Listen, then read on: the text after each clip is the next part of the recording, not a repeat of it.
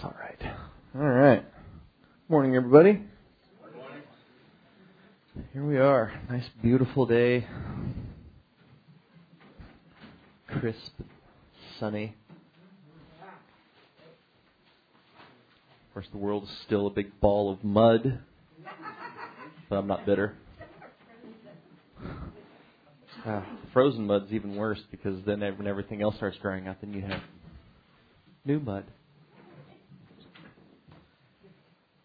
Well, Jesus, we thank you this morning for this place to gather in your name and to have your presence minister as only you can do. God, what I pray is that you would soften us with the oil of your presence. God, that you would touch us, God, and help us to break up the fallow ground of our heart to hear what you have to say to us this morning. And God, what we pray is that you would speak only what you want this morning, God, that you would organize my thoughts, God, and speak in spite of me. God, if I can't say it the way that you mean to say it, God, I pray that you would bring this word to your people this morning, God, as only you can do, and that you would comfort those that need comforted, that you challenge those that need challenged, God, and that you would nourish every soul. God, we pray it and ask it in your righteous holy name. Amen. Amen. Let's go over to John chapter 2.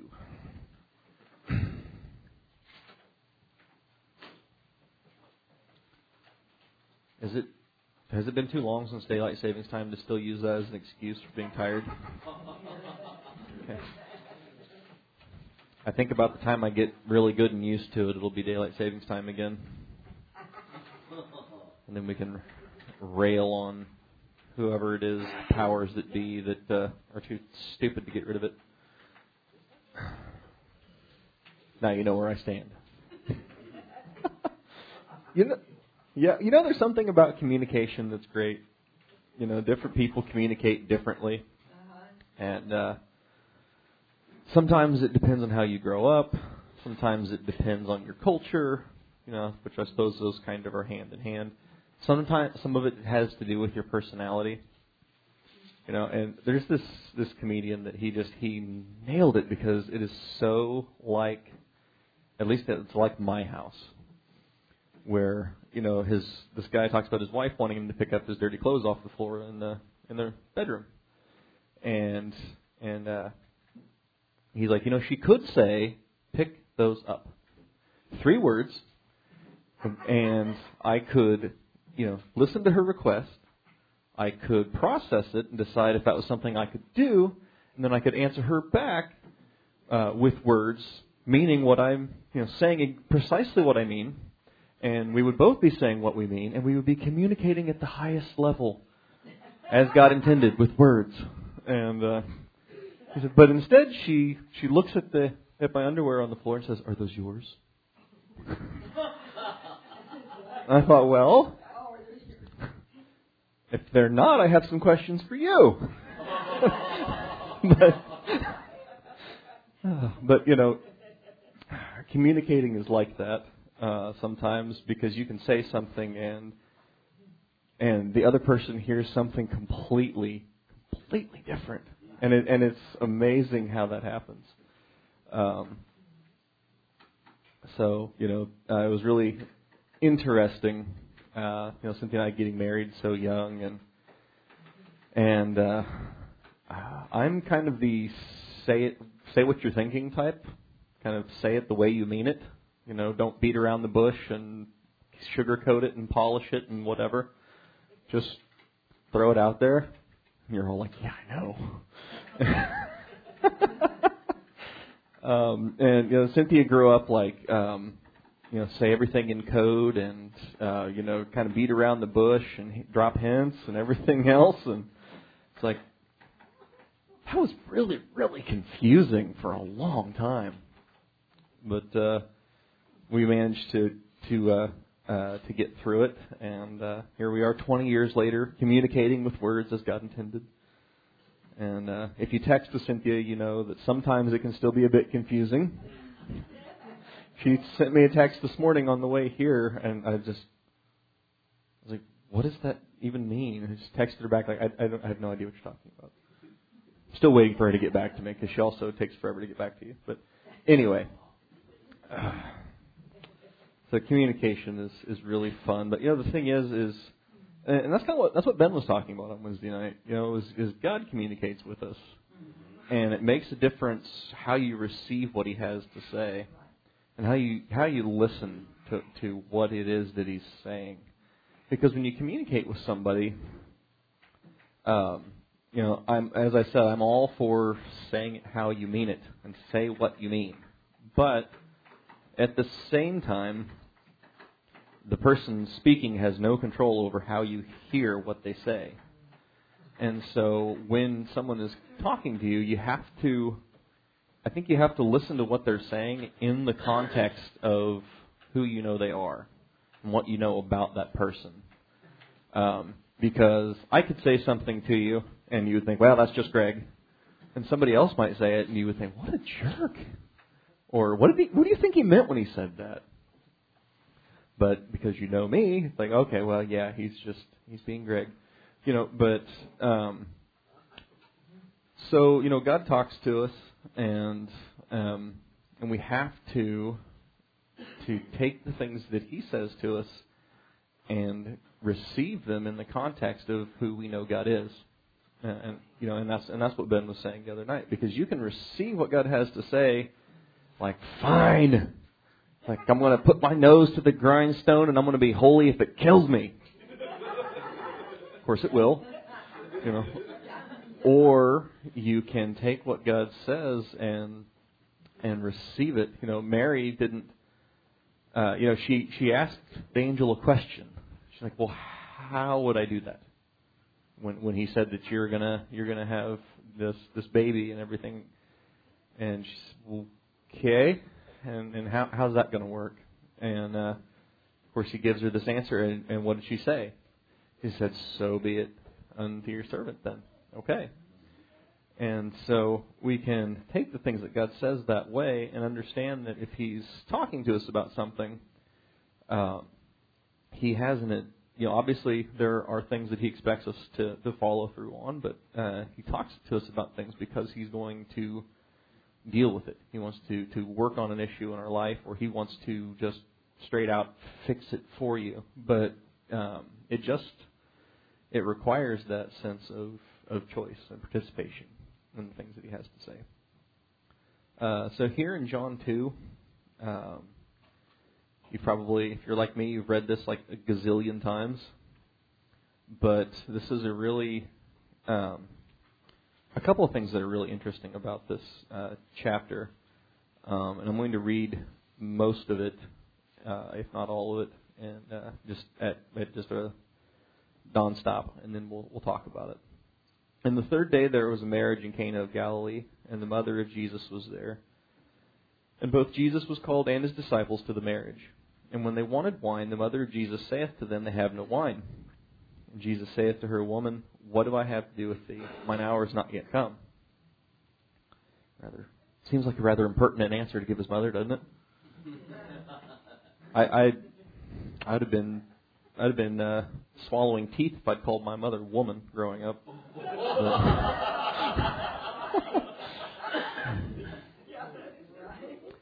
And my boys would be too after I kind of got control of myself and quit snickering behind my hand. But because how funny would that be? I can just see Levi, woman?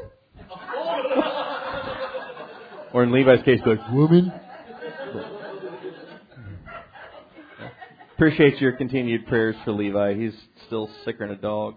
So, and he's miserable. He's missed the entire week of school, and he's had a fever since Thursday, I think. That's not really going away. Just miserable. So and it's funny too because Jeremy's so jealous. He's like, I wish I got sick like that. He gets to miss so much school, and it's like, yeah, well. I told him I would, I haven't been sick enough to miss work in like 2.5 years, but I would rather go to work than be that sick. I'd rather have to go, at school, forget about it. That's so easy. Just sit there and chill out and, be cool like Jeremy does? I mean, it's easy. But anyway, so Jesus said to her, Woman, what do I have to do with you? My hour is not yet come. His mother saith to his servants, Whatsoever he says to you, do it. And there were set 6 water pots of stone after the manner of the purifying of the Jews, containing 2 or 3 firkins apiece. And Jesus said to them, Fill the water pots with water. And they filled them up to the brim. And he said to them, Draw out now, and bear to the governor of the feast. And they bare it. And when the ruler of the feast had tasted the water that was made wine, and knew not whence it was, but the servants which drew the water knew, the governor of the feast called the bridegroom, and said, Every man at the beginning sets forth good wine. And when men have well drunk, them that which is worse. But you've kept the good wine till now. This beginning of miracles did Jesus in Cana of Galilee, and manifested forth his glory, and his disciples believed on him. And after this he went down to Capernaum, he and his mother and his brethren and his disciples, and they continued there not many days. And when the Jews' Passover was at hand, Jesus went up to Jerusalem, and found in the temple those that sold oxen and sheep and doves and changers of money, sitting. And when he had made a scourge of small cords, he drove them all out of the temple, and the sheep and the oxen, and poured out the changers' money, and overthrew the tables. And he said to them that sold doves, Take these things hence, and make not my Father's house a house of merchandise. And the disciples remembered that it was written, The zeal of thine house hath eaten me up. Then answered the Jews and said, What sign showest thou unto us, seeing that thou doest these things? And Jesus answered and said, Destroy this temple, and in 3 days I will raise it up. Then said the Jews, 46 years was this temple in building, and you will rear it up in 3 days? But he spoke of the temple of his body. So, well, there's just a few verses left, why not? When therefore he was risen from the dead, his disciples remembered that he had said this to them. And they believed the scripture and the word which Jesus had said. Now when he was in Jerusalem at the Passover and the feast day, many believed in his name when they saw the miracles which he did. But Jesus did not commit himself to them, or entrust himself to them, because he knew all men, and needed not that anyone should testify of man, for he knew what was in man. So, I thought it was really interesting, this story about Jesus going and cleaning the temple out. John puts this at the very beginning of his gospel. Everywhere else, this is at the end. This is the Passover right before he gets crucified, I believe. So he puts it in a different spot here, which is interesting. But I think it's very intriguing that he tells you this story right after he tells you the story about Jesus making the water wine at the wedding. And I think what we can see here is 2 different attitudes about serving God. 2 different attitudes about going to church. Because, you could be on your way to a party and for the most part, I can't think of a time that I've been invited to a party I was going to that I was like, oh. I suppose if you're busy enough, sometimes it might be like, man, I wish I could just, I need like a transporter so I could just be there and then just be home. But, and if you come up with one of those, please let me know. But it's a party. Who doesn't want to go to a party? And hang out, you come in, and I love it too, because he goes to this party and this wedding, and they're drinking wine. And, I know our culture has made that into such an excessive thing. But if you've ever drank a really good glass of wine, you know that after you finish it, you're thinking, you're looking around for the bottle. It's like, hey, I believe I shall have another, and why is that? It makes you feel good, doesn't it? You feel relaxed, you feel warm. It's like, this, everything about life just feels better all of a sudden. And of course, that's why people get into trouble with it, because too much of a good thing then, and suddenly you're not just feeling better about life, you're ruining your life. But church is like that sense of having a glass of wine at the wedding. It's like the joy of God, the presence of God, and Him being glad you're there, because if you are the host at the party, do you huff and sigh that people showed up, or are you glad they showed up? You're glad they showed up. And there's a blessing in that. There's nothing worse than inviting people to a party and like 2 people show up. Or no people show up. No people would be better than 2 people, because then those 2 people know how few friends you really have. And we do this like lunch thing for like property managers and like facility maintenance professionals and stuff. And it's the kind of thing I would never go to in a million years if you paid me, except for I kind of make money from it. But it's like we try and get all these people together to have lunch, and I didn't have the fortitude to try and make this happen, and Mike did. So we were pushing at it, and that's what Mike said. It's like throwing a birthday party, and I'm just terrified that we're going to be sitting there in a room with no one. And so nobody wants to have that. God doesn't want to have that. It's like, hey, it's like I'm having everybody over on Sunday. You should come. And and when you're at have you ever been to a family gathering where somebody wasn't there, and it just felt like there's like empty seats, and you just think, man, something's missing. And I can tell you God feels that way when you're not there. And you don't have to be here every time the doors are open. That's not what I'm saying. But there's this sense of fellowship with God that for Him it's like a party. It's like He's glad you showed up. I've had this kind of weird sort of thought kind of brewing in the back of my mind the last year or two. My kids are still little, but I've been thinking about how quickly it's going by. And I'm thinking, there's been a few times, like especially all 3 of our kids would go stay, like with the Riceys or something. And we'd come home late on Friday night, and it's just me and her getting out of the car in the dark, going in the house, and it's so quiet. It's just us, it's dark, it's quiet. And I think, man, give it like another 10, 12 years, it's probably going to be like this all the time. And boy, you talk about feeling maudlin. It's like, where's the wine? And so all of you whose children are grown are like, yeah, I know, welcome to the club. Thanks for rubbing it in. But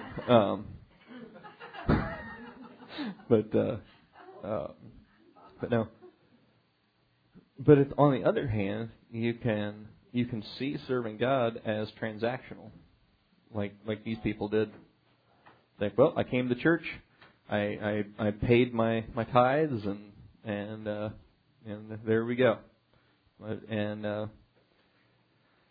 that's what they had done here, because the selling of these animals, the sacrifices and stuff, completely misses the point of what they were for. I suppose, if money has become your god, then in that case it might still be rather painful to have to pay money to have your sins taken care of. But then again, you're still missing the point. And so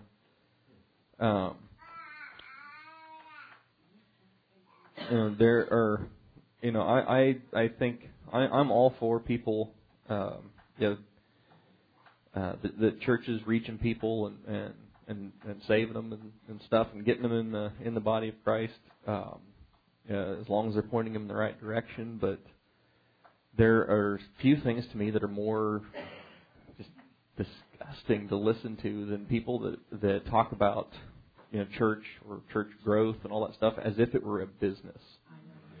And I get following up with people after you've talked to them about the Lord and stuff. I get that, but at the same time, doesn't that sound so salesy? It's like, we one of the guys that used to work for us, he had this alcohol problem. He wanted to get his life together, and he went to this Baptist church and started going there. He goes and gets baptized, and he didn't feel any different, and nothing in his life really changed. And he said that every time I went, it just seemed like every time I turned around, they were passing around the plate, and the preacher was always talking about money. And it's like, and I get that it takes money to keep the lights on, but really? And so, needless to say, he was discouraged with that, as any person who's ready to be honest with himself would be. And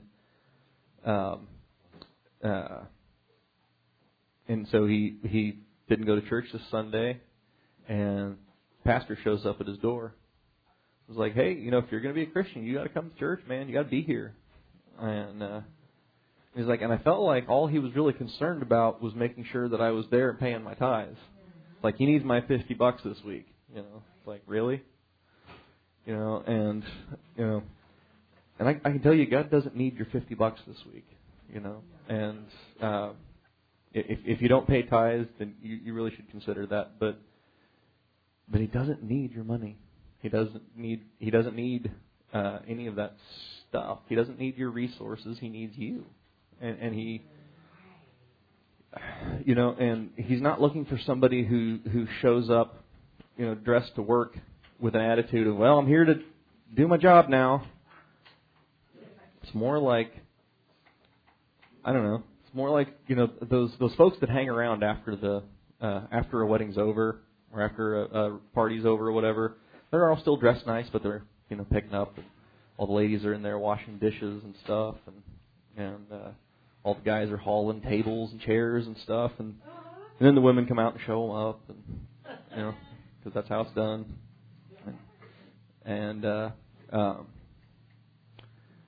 But I think that's a little bit closer to the mark, because God, if you love God and you show up to the party, then helping Him out doesn't sound like such a drudgery. It doesn't sound like such a horrible thing to have to do something that He'd want you to do.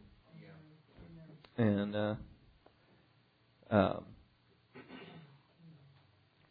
I love this in verse 18. The Jews said to Him, "What sign showest Thou unto us, seeing you do these things?" Right? Love that little snicker. Yep. Comes in there with his scourge of small cords, and boy, can you imagine? What a service that would be. That's one of those places that would be really amusing to be. And also extremely uncomfortable, because you'd be, I don't know, I think if I was, Peter, maybe I'd be kind of like, and preachers jumping out the windows, and right? But they, well, I would, but I don't want to, have my new suit on.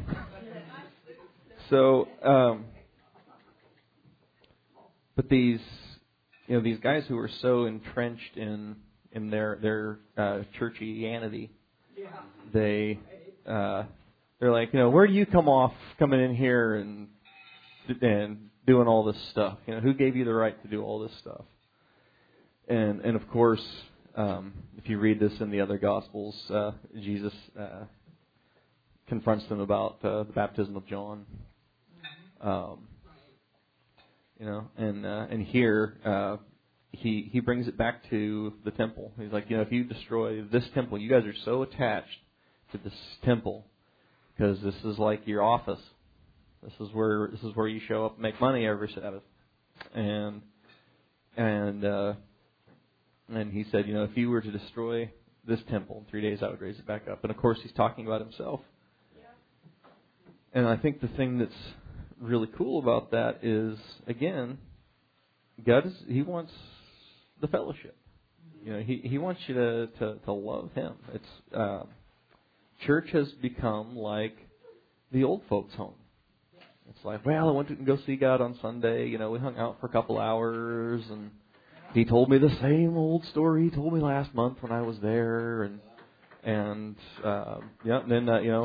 then we left and got out of our itchy old folks home clothes and went out to Perkins, and it's like, really, whereas Sunday morning God's thinking, it's like He's got the water pots in the back, and He's ready to start dishing them out because He's excited that His family is going to be here. But the thing is He's talking about this temple being a body, and how God's not interested in just having fellowship with you on Sunday morning or Wednesday night, or God forbid Friday night.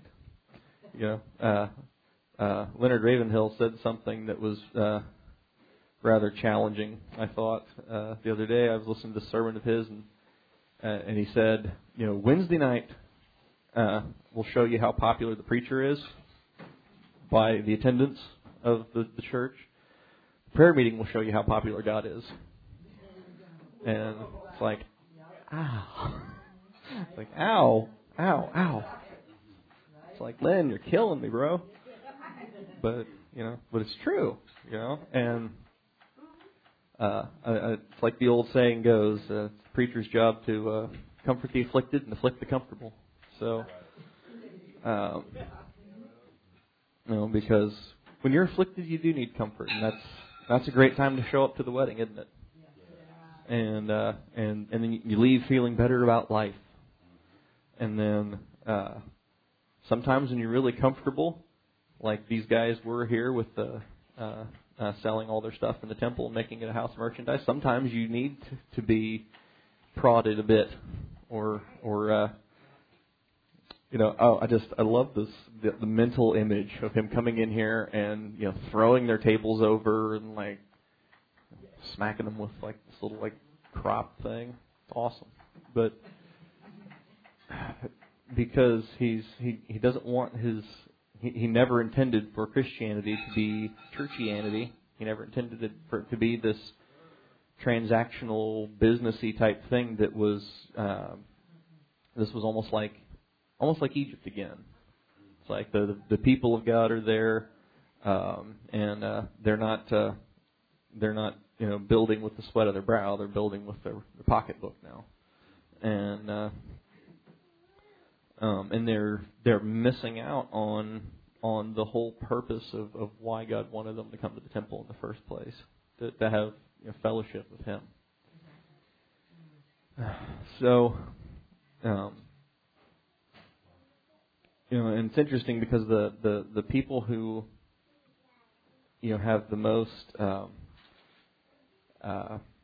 religious turf to hold on to, I guess, are the people who are always the most resistant to God bringing some kind of message like what He brought those guys that day. And and the great thing is when we stay tender to Him, He doesn't have to talk to us like that. He doesn't have to do that kind of stuff. But it's a blessing that He would, because one of the most important things, I think, as you look at these two stories together, is that Jesus loved these guys just as much as He loved everybody that was at that wedding feast. And He wanted to have fellowship with them just like he would have had fellowship with the people at the wedding. But there's so much of what we perceive about what God tells us or what God is doing in our life depends on what we believe about Him. And do we believe that God would wants to have fellowship with us, that He's happy that we showed up, that He wants you to just come in the morning and pour yourself a cup of coffee and get a donut or 5 and sit down with Him and just chit chat a bit and just or do we think that I hope I can avoid His attention long enough to skate through here without getting busted. And I've got my mirror up here, Well, your silence does not deter me, but it's a really awesome thing that God does that. And I love how this chapter ends, because he says that he didn't commit himself to them, he didn't entrust himself to them, because he knew them and needed not that any would testify of man, because he knew it was in man. When if you're talking to somebody about a problem, and they have no point of reference for what you're talking about, they have no sense of being able to identify with what you're going through, other than on kind of an intellectual level, like, wow, yeah, I get that would be really hard. It's tough to take much comfort out of anything that they have to say to you, because it's not that they don't care, it's not that they're not wanting to help you, but if you know that they don't really get what you're saying because they've not experienced it, it's not the same as somebody who has been where you've been, and and that's one of those things that sometimes we go through stuff and we're like, man, why in the heck am I going through this worthless, pathetic stuff? I see absolutely no value whatsoever in going through this moment. And God, you go to the temple, you go up to the wedding, you get some wine with God, and you get through the week, and eventually you come to the end of whatever this thing is that God's doing in your life, and then you meet somebody else, or you're talking to somebody else, and like, I was just, da da da da da da da da. I mean, you probably don't get what I'm talking about. It's like, actually, yeah, you feel like this, and this is what's happening, and you don't know if you're ever going to be okay again, and they just stare at you because they know exactly what you just told them, exactly what they were thinking. And so my point about that is that Jesus gets what it's like to be you, which is a precious thing. And that's kind of maybe a different angle than what he's really getting at here in John, where he says that he didn't need anybody to testify of man because he knew it was in man. But that's an awesome thing, because you can just come to God warts and all, and you don't have to hide anything from Him, and you don't have to try and sugarcoat anything with Him, or anything like that. He totally gets it, and as if you could hide anything from Him anyway. It's just like Non-Pet said last week, honest, open, and transparent with God. There is, I believe, no door that will not open in your life if you practice that, being honest, open, and transparent with God. Because